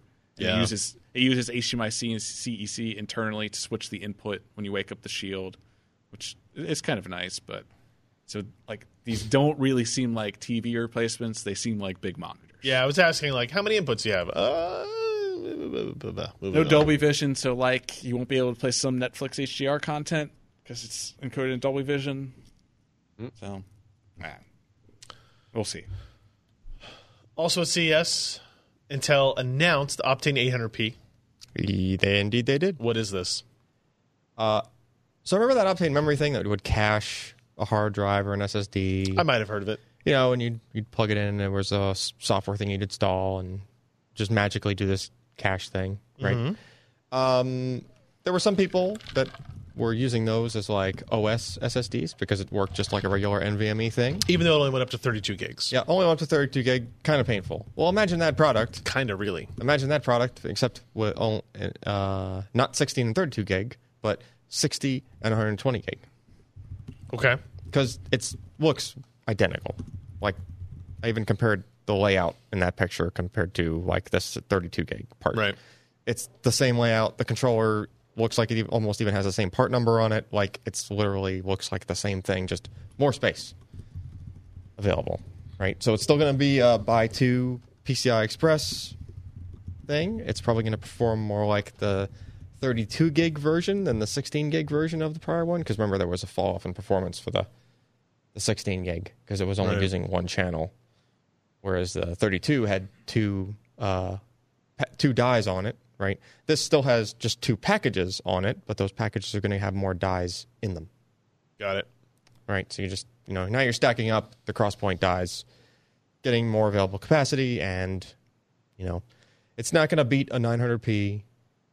It has half the available bandwidth in the first place. It's by 2 instead of by 4, first of all. Right.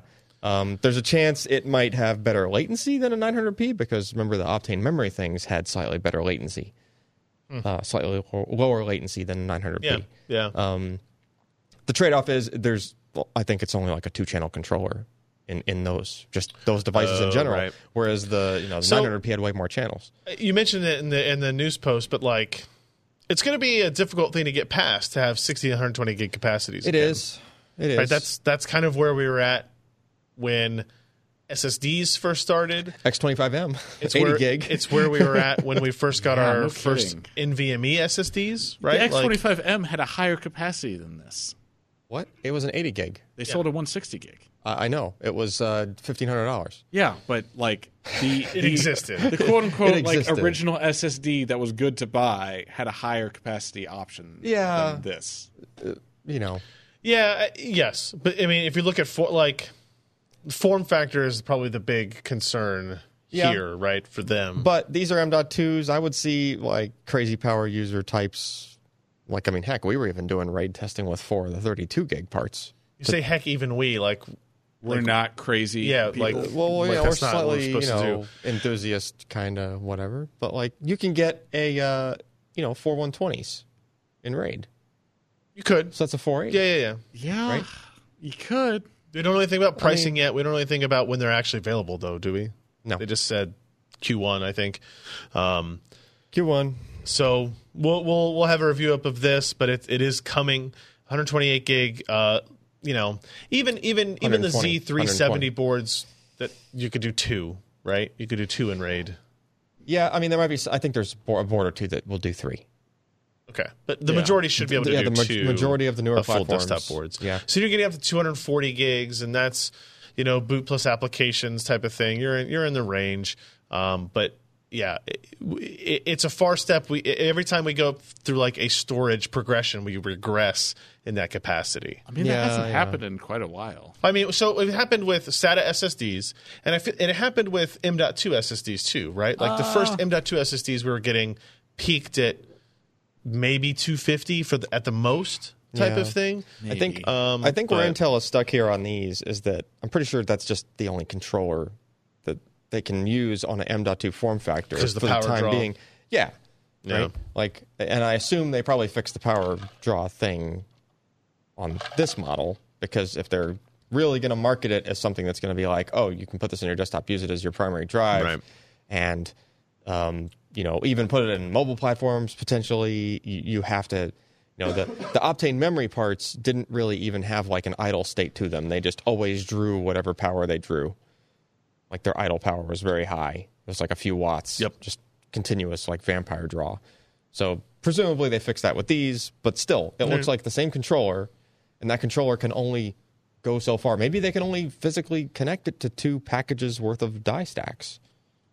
Like maybe they just that's as far as maybe that's just as far as they go with this, right? And then so they need a new controller to push M.2 Optane further. Agreed. Yep. Yeah. Ken, you got to see the Vive Pro? We both did. Well, I'm just throwing it to you. So hey, you went to the press conference. We did. We both got to demo it. This is new, higher resolution, right? 78% increase in pixels. A move to OLED displays. Oh, okay. I didn't know that actually. Yeah. So it goes from 2160 by 1200 to 2880 by 1600 as a shared resolution. It's a little bit. First of all, I didn't see any of the blue ones. We didn't see blue ones there, did we? We did. Did we? They're all blue. Oh, you're right. That's how they differentiate it. The lighting, if it's in a dark room, they look It's black. difficult to tell. Yeah. I think these pictures make it look awesome, and I would get one almost just for that. But they have like better headphones now, more sound isolating headphones. There's some ergonomic improvements in terms of just attaching it, like the dial on the back is now used for this right here. It's like a welder's helmet thing. It is, and a lot of other like VR MR headsets, like the Acer Microsoft mixed reality headset we have is like that, and it actually works better. Does the PSVR use that too? I think it's a similar type. I think it's the same idea. Not having to adjust two Velcro straps simultaneously on the side of your head. Yes, is pretty great. Big advantage there. It's got 2 front-facing cameras now.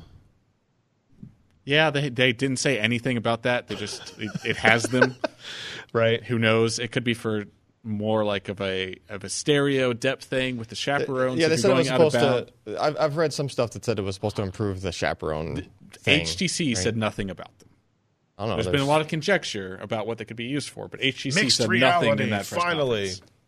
Yeah. Did they talk about like the resolution of the cameras or frame rates? They didn't talk about the cameras. I read somewhere. I read on the Vive page that the field of view was slightly bigger. It's from the sounds of it. Of the cameras, you mean? No, or of the no. Screen inside. inside. The screen's inside. So not only do you have more resolution, but I believe you have a slightly it's not too much wider because then your pixel density doesn't. It's not. It's not. But there's just slightly. It was like a 20-something%, or it was like low number percent increase in your field of view, and then there was the resolution increase. They also announced in partnership with Intel the wireless adapter for 60 gigahertz WiGig. How does that attach to your face or head, Ken? I don't know. It sticks on the top. It's a mouth guard. Yeah, I think No, they stick it on the top. It looks like you've got one of those Japanese samurai helmets. it's a suppository. So fortunately, the 60 gigahertz stuff is like receiving there. So you're not trying to transmit an inch away from your skull. I mean, across a room. I mean, you have to transmit. You have to plugins. Transmit something back. What you're transmitting is not the super high power, like is it not? line of sight is it not in the stuff. 60 gigahertz band? You don't think? No. What you're transmitting could be no different than what the controller. It's just basically your input. Yeah. And the controllers are just Bluetooth. Yeah, and the tracking doesn't require Bluetooth, so you're not actually transmitting anything from the headset. Well, you have the camera in position data. Position of the yeah. Which is no different than the position data of the controllers going back to the. It would seem weird for them to have another radio in there to do that, but maybe. Yeah, I don't know. How heavy is the battery pack, and how long does it last? No details on that. So didn't get to choose. It said didn't get to use it said something like, there was some adjective they used, but it was like. It implied enough hours of gameplay. Excuse me. Yeah, it was like what I came away with was like you might be lucky with 2 hours. From the way that they worded it, I was like, okay, that probably means like a couple of hours. We'll just hook a USB battery pack up to this, and there you go. 20,000 milliamp. I mean, I love it. You're still not tripping over a cord in that case. Yeah, but then your head gets really tired. Yeah.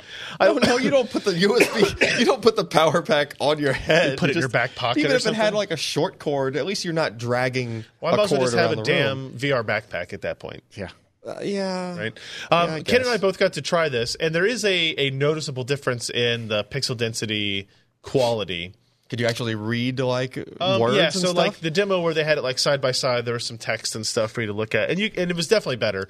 But both of us agreed that we did like a racing sim and like a racing chair. Corsa. Yeah, and because you were so focused on the racing and like the movement of everything else, it was hard for me to really tell that I was on a new headset. Yeah, right. And of course, they had us in $8,000 fully pneumatic racing chairs that were reacting to the game, so you weren't really paying that much attention. Josh to the would have loved it. But in a racing sim, you're not. I would have. You're actually not paying as much attention to like the movement of the headset specifically because you're more still. Like correct. You're panning back and forth a little bit, but like you're looking forward for the most part. I also did another thing. I did a walkthrough of a Ready Player One level or stage or something like that. Damn it.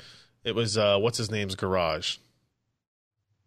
What's the main character's name? I don't know his name is. Oh, but he was really into it before a second ago. I forgot the names. I read the book came out like freaking 8 years ago or something. It looks really neat. Availability is the first half of the year. They're going to give first dibs to people who are current Vive owners. Like they're going to basically, you only get the headset. It's not really first dibs. Well, you won't get the rest of the system, right? So they're only shipping the headset, so you have to have the other stuff, right? Because there's new Lighthouse system. So it will work with the old Lighthouses and the base station 1.0 tracking and base station 2.0, which is the new stuff. Base station 2.0 sounds like it's not going to be ready until the summer time frame, so they're going to sell you the headset if you already have base station 1.0 trackers this quarter, I believe they said. No pricing or anything like that. They said pricing in a couple of weeks. The difference with the 2.0 trackers is that you're supposed to be able to put 4 of them in a room if you wanted to for more space, right? To cover a much larger area. More space. 10 meters by 10 meters is what 4 of them will cover. Yeah. And you're just running into, like, you're just too far away from the beam, like, for it to just be able to pick it out anymore if you try to go 10 meters away from one lighthouse. Sure. Right? And then the other difference is there's only one rotor in the Rev 2 lighthouses. Yeah, it does. The 2 beams actually are, like, crisscrossing. They're like on a 45-degree angle. 90s. Yeah, and it's able to just, do it, just some extra math to figure out. Got it. Where it was Looks in cool. space. Also, I was wrong. The original Vive used OLED. So. Oh, it did? Okay. All right. I couldn't remember. Quickly, I'll touch on this. HP announced the Intel-based version of the NVX2 detachable. We had already seen at the Maui event that Qualcomm had the NVX2 version using their part. Now there's an Intel version. They look very similar. They have different stand designs. Yeah, which is weird, right? It seems really dumb. I don't know why they would do that. Unless they're trying to like do their own internal A/B testing of which one people hate the most. Maybe. Yeah, but then you add another variable and now you're... Yeah, that's true. This is going to be, better performance, but lower battery life, less connectivity than the Qualcomm version. Well, to be fair, this does have a built-in modem still. Sorry, by connectivity I meant like the always-on, always-connected stuff, right? Where you just turn it on and it's always on. There you go. Yeah, that's better. They claim 15 hours of battery life. HP on this device claims 20 hours on the Qualcomm hardware. Not quite the 2x claim that Qualcomm made itself at the Tech Day. So we'll have to see how all that pans out with actual hardware. But in terms of physical design, they're basically identical except for the keyboard and kickstand and whatnot. So we'll see more on that soon as well. And then also in terms of like slick looking machines, this Acer redesigned Swift 7, the world's thinnest laptop. Ken and I got to see this at an Intel event as well. It's really thin. Yeah, that looks really it's thin. Like it's comically thin. Yeah, it's almost like this is fake type of thing, right? It still feels well built, though. It doesn't feel super flimsy. Yeah. Like, obviously, the screen feels flimsy, and you can only make that so structural. Right, exactly. Yeah. But it's better than I expected. Honestly, I was impressed with the keyboard. Like, the keyboard didn't feel like a mushy piece of crap with no travel. It felt like a pretty standard chiclet keyboard on a laptop, which is amazing. One thing I forgot to mention on that Dell XPS 15 2-in-1, it uses magnetic levitation keys for the keyboard. What's that even mean? It's using magnets to push up. It's not springs. It's using magnets as the force to push the keys back up. Yeah. I mean, maglev so usually... then you really want to put a spinning rust drive No, there, I mean... Don't you? All SSDs. Maglev usually implies that it's like an active electromagnet. And those are just magnets. Yeah. These are just magnets. But it is magnetic levitation. Why'd my battery die so quickly? Well, I was powering like 100 and something keys, and it's magnetic levitation. It's just like it says. To the fridge? Maybe. I'll try that first. I'll just push it against and let go. Did you type? I did. It felt different than the other XPS keyboards, but it felt okay. Okay. Right? Like, it felt fine. And they talked fairly extensively with me about the research they had done into it, the reliability they had done on I just testing wonder why there was 12.5 million keystrokes. Well, sure. What's going to wear out? It's just a magnet. Like, I don't know, the switch underneath it or something. I don't know. I guess. Did they say that, like, they have a reason? Did they say like It was for thinness. Okay. Right? Like, and they were trying to get the machine as thin as they could while getting as much battery, and this is the Kaby Lake G system, so they were trying just for thinness. Anyway, the Swift 7 it's also significantly thinner than that. But it is a what processor is it's a Core M a Y SKU.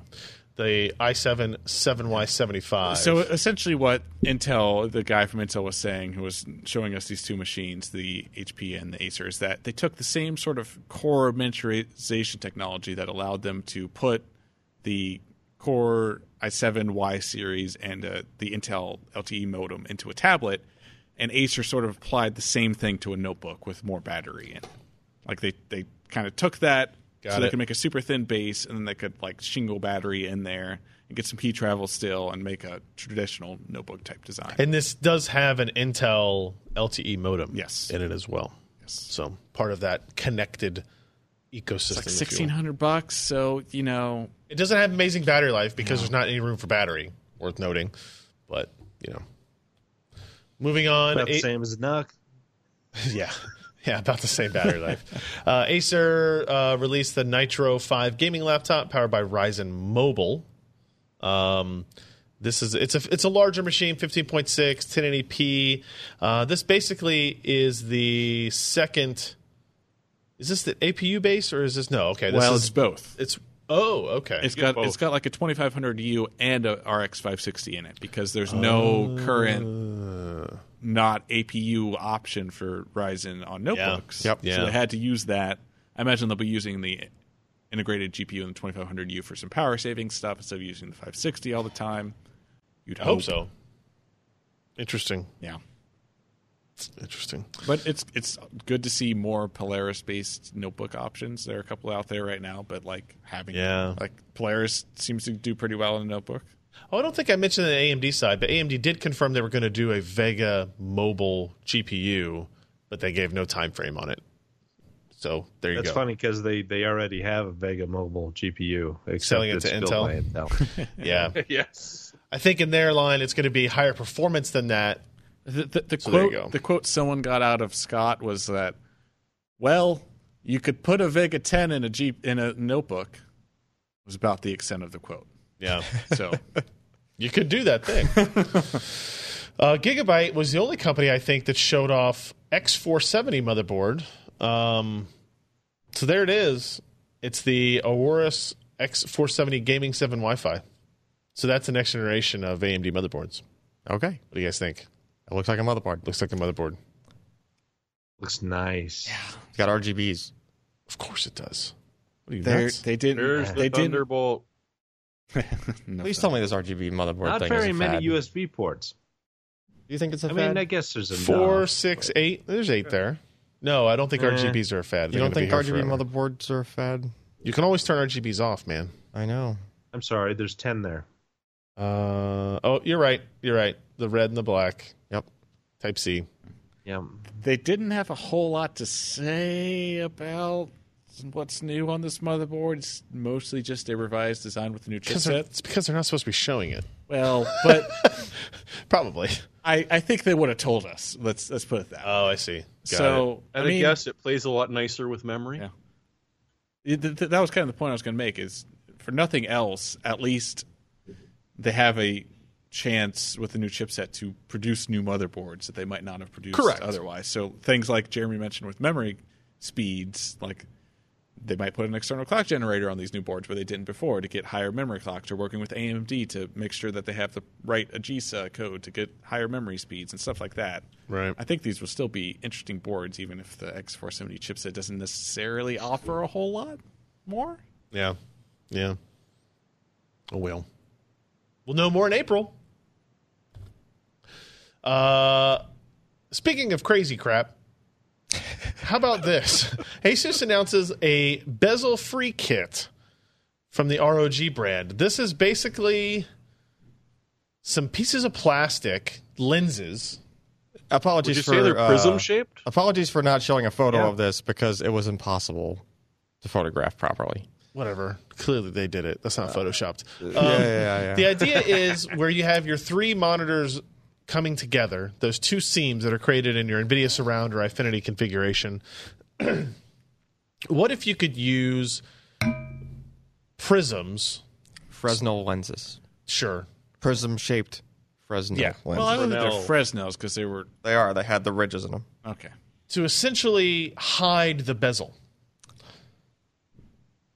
Right, and they do that. There is some distortion that occurs, right? Because it's would be impossible to do otherwise. That would be freaking magic. Yeah. And it worked better than I thought when I saw the announcement. Right, it did. It worked well.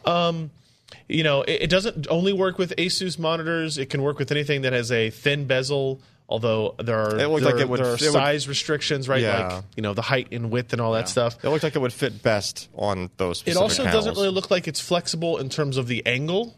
No. Right? No, the monitors have to be at this specific It angle. has to be at 130 degrees. And they said they did a lot of user testing to determine what angle people actually wanted these at, since you couldn't change it, and they came up with 130. Yeah, I mean, you can't really make those work that way. You can't make them work at multiple angles. Yeah. Otherwise, you have to redo the lens. The lens, Yeah. I don't know what else to say. What do they say? Like the only thing that I wished could have been different about them is that, just like how the bezels would kind of bug me, what bugs me a little bit more is that you'd get, so if you had a diagonal line running across that transition, right? Mm-hmm. It would change angle as it was going through the lens. Mm-hmm. It has to, right? Mm-hmm. Because you're trying to, so it just would have been cooler to me if there was some way through NVIDIA driver or something, not just do the bezel correction thing, but also do a thing where it's intentionally showing distorting it at the screen. It's distorting it at that edge where the lens would be over in such a way that what you're seeing across the lens is it's completely filling it in properly. In other words, diagonal line would be a diagonal line going straight through. That seems like an awful lot of work for. Because what was the strategy? So they had a racing game running, and Josh would appreciate this the best, right? Actually, no, he wouldn't, because it was an awful demo. That game did not support that sort of aspect ratio in the least. Oh, there was that, but the fact was like so. In any kind of racing game on a set of screens like that, you would have the road, like the lines from the right and left edges of the road, cutting through those, and they would always look weird. Mm-hmm. Right. Whereas even if you just didn't have the prisms, you'd have bezels in the way, sure, but at least the lines would track straight. You know what I mean? I mean, your brain edits the bezels out pretty quickly. When you get into a game, you just don't see them anymore, unless you've got something on a slightly bad angle, in which case it glares at you until you fix it. Right. And so I'm thinking with these that there's just that little bit that's going to be wrong. And it's going to be hard to get the brain to just ignore it, because it's going to be saying, "No, there's something weird." That's what was popping out to me. It might not affect everybody that way, but that's what was popping out to me. I was like, "Oh!" Every time there was a line that would cut across it, it just was like popping out. At least in my, it would be interesting perception. To see if NVIDIA would do something like that. It wouldn't be difficult. It's just, I mean, they would never do that because they don't Who cares? When's the last time you heard NVIDIA mention surround? Yeah, it's a very as a technology. True. Yeah, I mean, Infinity's been mentioned more than that, but it's still not on the tip of people's tongues. Yeah, I don't know. It's an interesting idea. I'll probably get a set in to try it out with some monitors. We need Yeah, I mean, I can get monitors. It's not the problem. I don't know. I think it'd be curious. Now, also, when you are done gaming, you have to take them off. Yeah, it's true. If you're going to do normal computing, It seemed to come on and off pretty easy. They did. They were easy to install and take off. So yeah, because any window you had near the half-inch edge left or right of the screen would be stretched. Mm-hmm. Yeah. Sounds awesome. Not really. That's how I like my Excel. Yeah.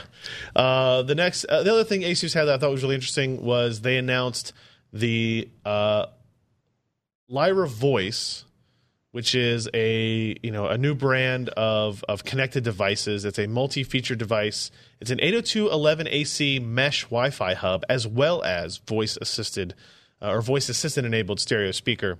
I mean, sure, they make routers.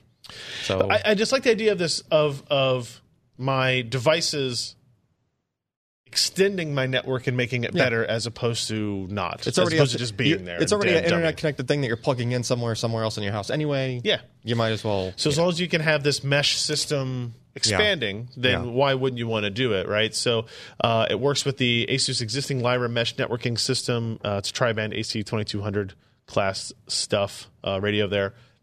It integrates Amazon Alexa, which is great. She's going to talk to me now. Oh no, she didn't. And then they also the Asus Lyra Trio is a dual band multi-hub mesh system. It looks like that. That looks, if you remember way back in the day, Asus released wireless networking gear that looked like that except black. It was a USB adapter for like 802.11n. Yeah. It's really good. Like that antenna design was actually. I think they said that those will also come in black if you want them.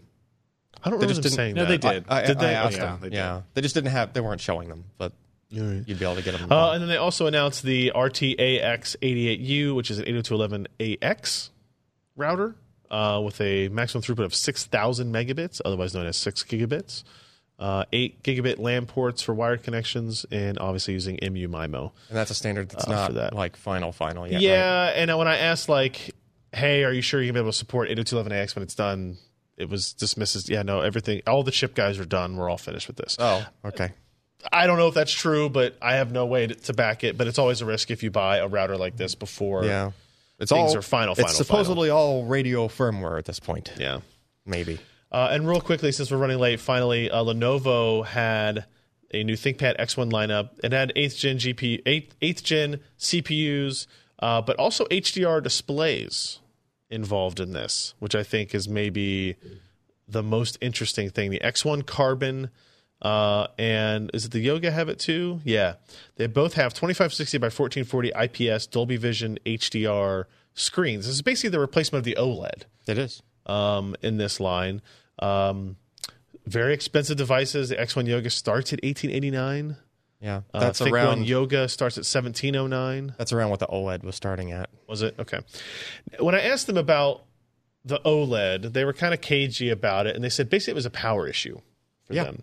Power and I think screen availability. They said there's only one guy making them, and also they use more power. So they went back with the HDR. I think they were putting a slightly larger battery in the OLED models. They were, yeah, just to kind of help make up that. The HDR screens looked really good. Yeah. I don't think they looked as good to me initially as the OLED screens looked to me initially. They didn't have them side by side. They weren't going to do that, right? If there was some kind of deficit. But I think there's probably more application for a Dolby Vision HDR screen in the long run. And if I didn't think to ask if it would also support HDR10. I would assume because that's just a free software-based thing. Like whereas Dolby Vision requires a how many chip bits? to do. I didn't ask. I don't think I asked. They also mentioned, what else did they say? Moving away from OLED to this allowed them to do a glass-free touchscreen. Glass-free. Like it was just plastic. It was like matte finish, like this screen essentially, without any performance degradation in the touch interface or something like that. Okay. Because I guess they couldn't do a matte finish of the OLED, right? But now they can of this. Now you suffer some of your image quality, like your color. That might be why it wasn't popping as much to you. That's probably because I think the only one I saw was the matte version. Yeah, but I think they will offer it in both. So in other words, they can make the screen a little bit thinner. Yep. On the top and I was seeing the same effect. I saw a few different HDR displays at CES this time that were on matte finish displays, and the contrast was noticeably reduced. Yeah, it is. Especially if you have that Asus external monitor, for example. Thing. But external monitor in that portable monitor's defense, like there was a pretty bright light. It was a bad place to demo right down that. on it, and you have a matte finish screen. Because I looked at it, and I remember telling him, my buddy there, I said, "Are you sure this is HDR?" Yeah, the blacks were not black. Is this like a prototype that's not actually HDR? And it's like, no, it's the right one. Okay, well, it's in a bad spot for this, but he's gonna email me and yell at me now. But such is life. And then the Lenovo Mirage VR camera and untethered motion tracking Daydream headset. The headset it's freestanding. You don't slot a phone into it. This is powered by Qualcomm. It's part of the Google Daydream ecosystem. They kind of pre-announced this at I/O. I think that Lenovo and Google were working together. Yep.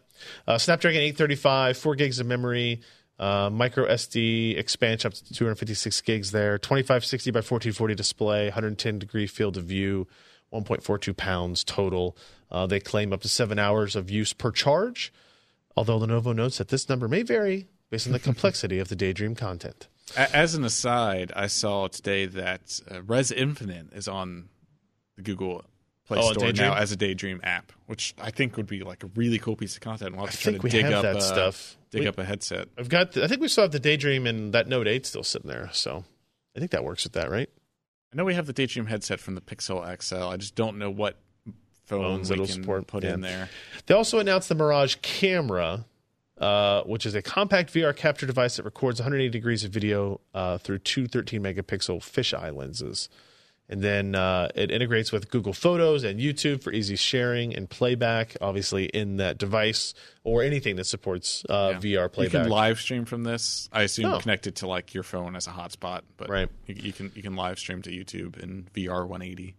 They changed their pricing segment to under $300 for the camera and under $400 for the Mirage Solo, which is the Daydream headset itself. So I'm curious to get my hands on that because I think this will be. I don't know if they say anything about availability. Oh, ships in the second quarter. Okay, so not immediately available. I was trying to think if there is an immediately shipping freestanding headset as opposed to one that's slotted. I don't think there is. Not a Daydream one. Yeah, so this might be. You have one Oculus of the first. Go and the Vive Focus, but I don't think they're Vive shipping Focus yet. is no longer a Daydream product, and Oculus Go isn't, obviously. Okay. Yeah.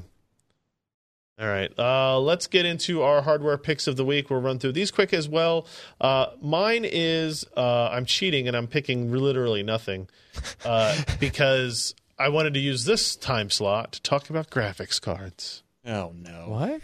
What? Graphics card pricing and how it sucks again. Angry. So it's an anti-pick. It's an anti-pick. Don't buy video cards. Actually, I will give a shout out to Jason Evangello, who wrote a story on Forbes about he basically said, I was going to write a story about here's the gaming PC you should build, and everything was so expensive. He started looking into OEM PCs that have 1070s, 1080s in them, 16 gigs of RAM, and these are components that they've bought a while ago that they have bulk purchasing. Yeah, but now people are going to buy those just to rip the GPUs out of them. Well, it seems like a less likely venture because now you have to invest $1,600, $1,800 in a system. Yeah. But if you're going to spend something like that anyway, if you can effectively get your GPU for $200 or $300 less because of it, it might work out that you're getting the same components. Maybe not in the case you want, or maybe not the specific vendor of motherboards you want, or whatever. But you can actually buy a system. Mm-hmm. I've seen plenty of people tweeting at me and emailing me talking about like when's this going to die? When's this going to fix? Because they're just basically waiting to build systems until they can get a GPU. And they just can't do it. I don't really have anything else to say other than that, other than it sucks. And, Bitcoin pricing going way down. I tweeted out earlier that keep an eye on it because there was a huge dip today.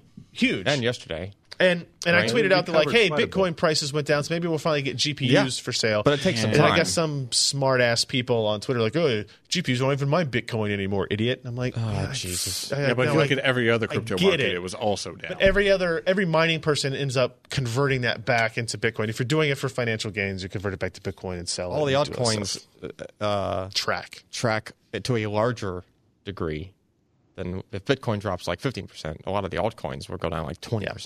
So, yes, I clearly understand that you can't use GPUs to mine Bitcoin. However, the Bitcoin value it affects everybody. Damn it, it moves everything. Yeah. So, I don't think one day of a giant dip in Bitcoin mining is going to change anything. But if it happens to be for a week, you may start to see people sell it off as they're now making 30, 40, 50% less than they were making before on their mining operations. And so, keep an eye out for something like that. There might be some good news there, but I have no good news from like AMD or NVIDIA.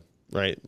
I've been keeping an eye on it recently, and if you go to like Now in Stock and you subscribe to Newegg and Amazon notifications, like once a day, some of these GPUs will be posted. It might not be from the maker you want, and they're fairly close to MSRP. Like you can get a 1070 Ti for like $540, which is pretty. That's like $100 over, isn't it? No, that's supposed to be a $449 product. It's like $479 or something. And these are aftermarket cards, so they might be a little bit more. So if you just keep an eye on that, there will be short periods of time where you can grab them. I saw yesterday Jacob tweeted right before they posted products on the EVGA store. So keep an eye on stuff like that. Oh, it's right. Hey, it's not give impossible me to get a GPU. Yeah. You just have to be ready to jump on whatever card you can get for the given GPU you want. If you're willing to spend, so on GeForce.com, everything's out of stock except the Star Wars Edition Titan XP for $1138. Is that still the original price? It's actually lower. The original price was $12.99. They lowered it to $11.38. $11.38 being THX 1138, George Lucas's first movie. Haha, funny. Yeah. Also the name of one of the bounty hunter droids in the movie. So what do you got? Miners buying those instead of the... So actually what the story, what the message I saw earlier was somebody had a Vega 64. They sold it for $1,200 and bought one of these instead, which is going to be a significantly better performance. That's true. Than that in terms of for gaming. But 11, saying, hey, you can buy a video card you just at retail price, you'd have to spend $1,100 is still kind of a shitty thing to have to deal with. So I apologize, although I can do nothing about it. Moving on. Who's Jeremy? What do you got? Well, if anyone's played Bridge Constructor, which is just an amusing and not very expensive game, adding GLaDOS to it really works. It is bloody hilarious. A PR person sent me a code for the game like back in November-ish, and I just never got around to it until I got back from Christmas break.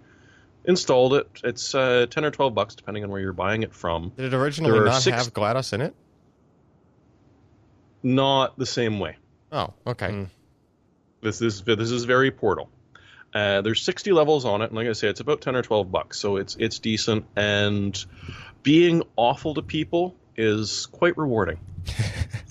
as you can see there, you get some very amusing insults. So yeah, if you're bored, you want a little bit of mindless fun, or just to amusingly torture people, it's worth the $10, $12. Oh, interesting. Very cool.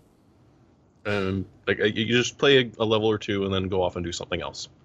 You don't need to worry about it at all. It's kind of nice. Cool.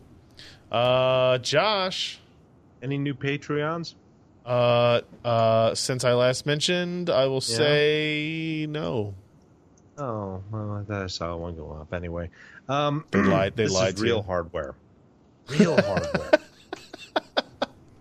If you've never cooked in an iron skillet, you need to learn because they're so damn handy. They're very useful. They cook really good things. Grilling steaks in it and finishing them with butter in a blazing hot iron skillet is fantastic. Make sure you season it first before What does pre-seasoned mean? Pre-seasoned. Oh, it's pre-seasoned. That doesn't mean anything. Yeah, Ron Jeremy is at the factory pre-seasoning your... Oh, I see. All right. Yeah. What is that? What is that supposed to mean? You have to basically cook like oil into the iron if you get it. Yeah. If you let soap touch it. Don't put it in the dishwasher. Yeah, don't do that. Don't use soap. This is not a dishwasher. How do you clean it? Just in the sink? You just wipe it out. Use salt. Yep. Oh, okay. If there's something nasty, a bit of water, boil it up, wipe it out. So no soap. Fantastic no cooking soap. utensils. It'll start to rust on you. Like you don't want to strip the oil out of it. There's no protection on the handle. What if my hand gets hot?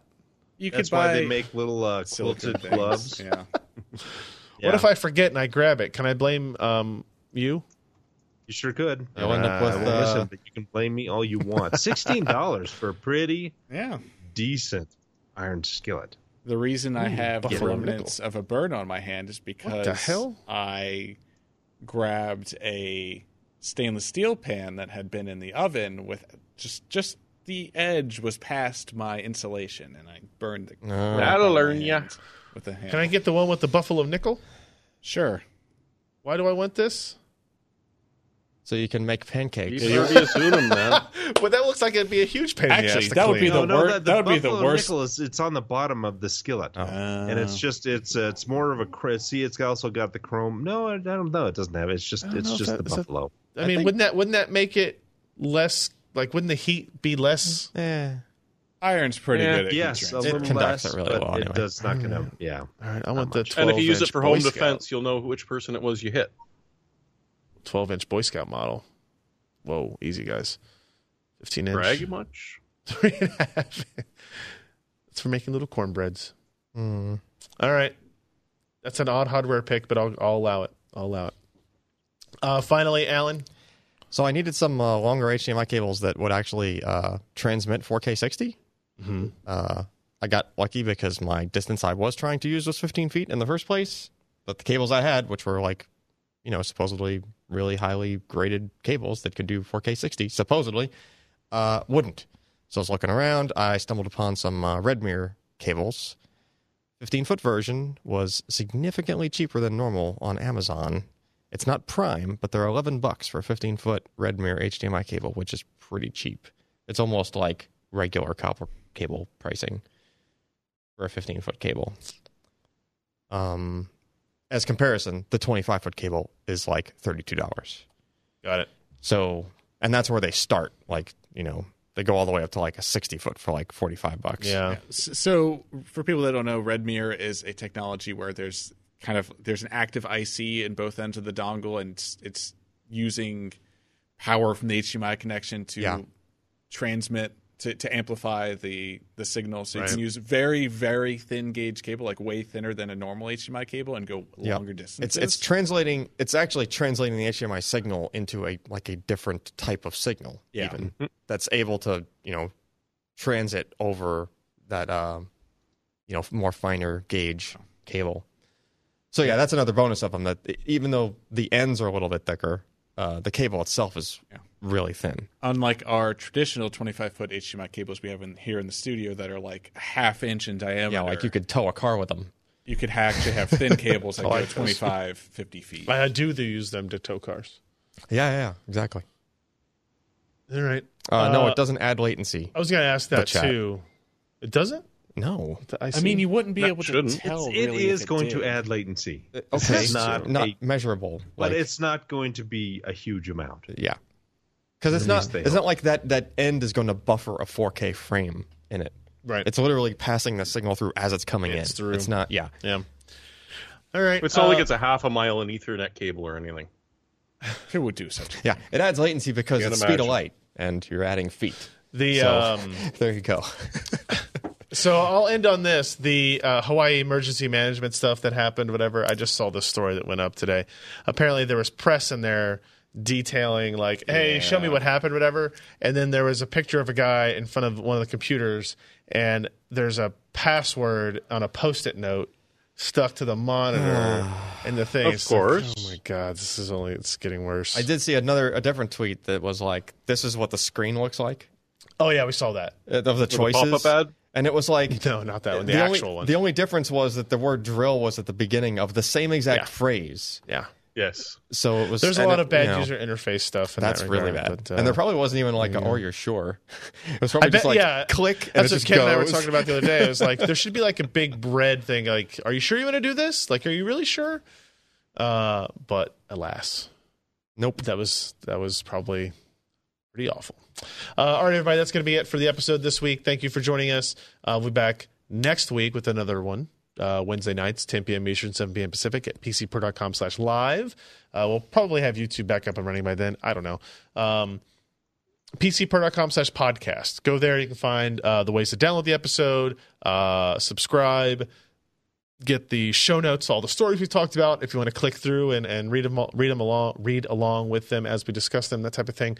All that's available at pcper.com/podcast. Thanks, everybody. We'll see you next week. Have a good one. Bye.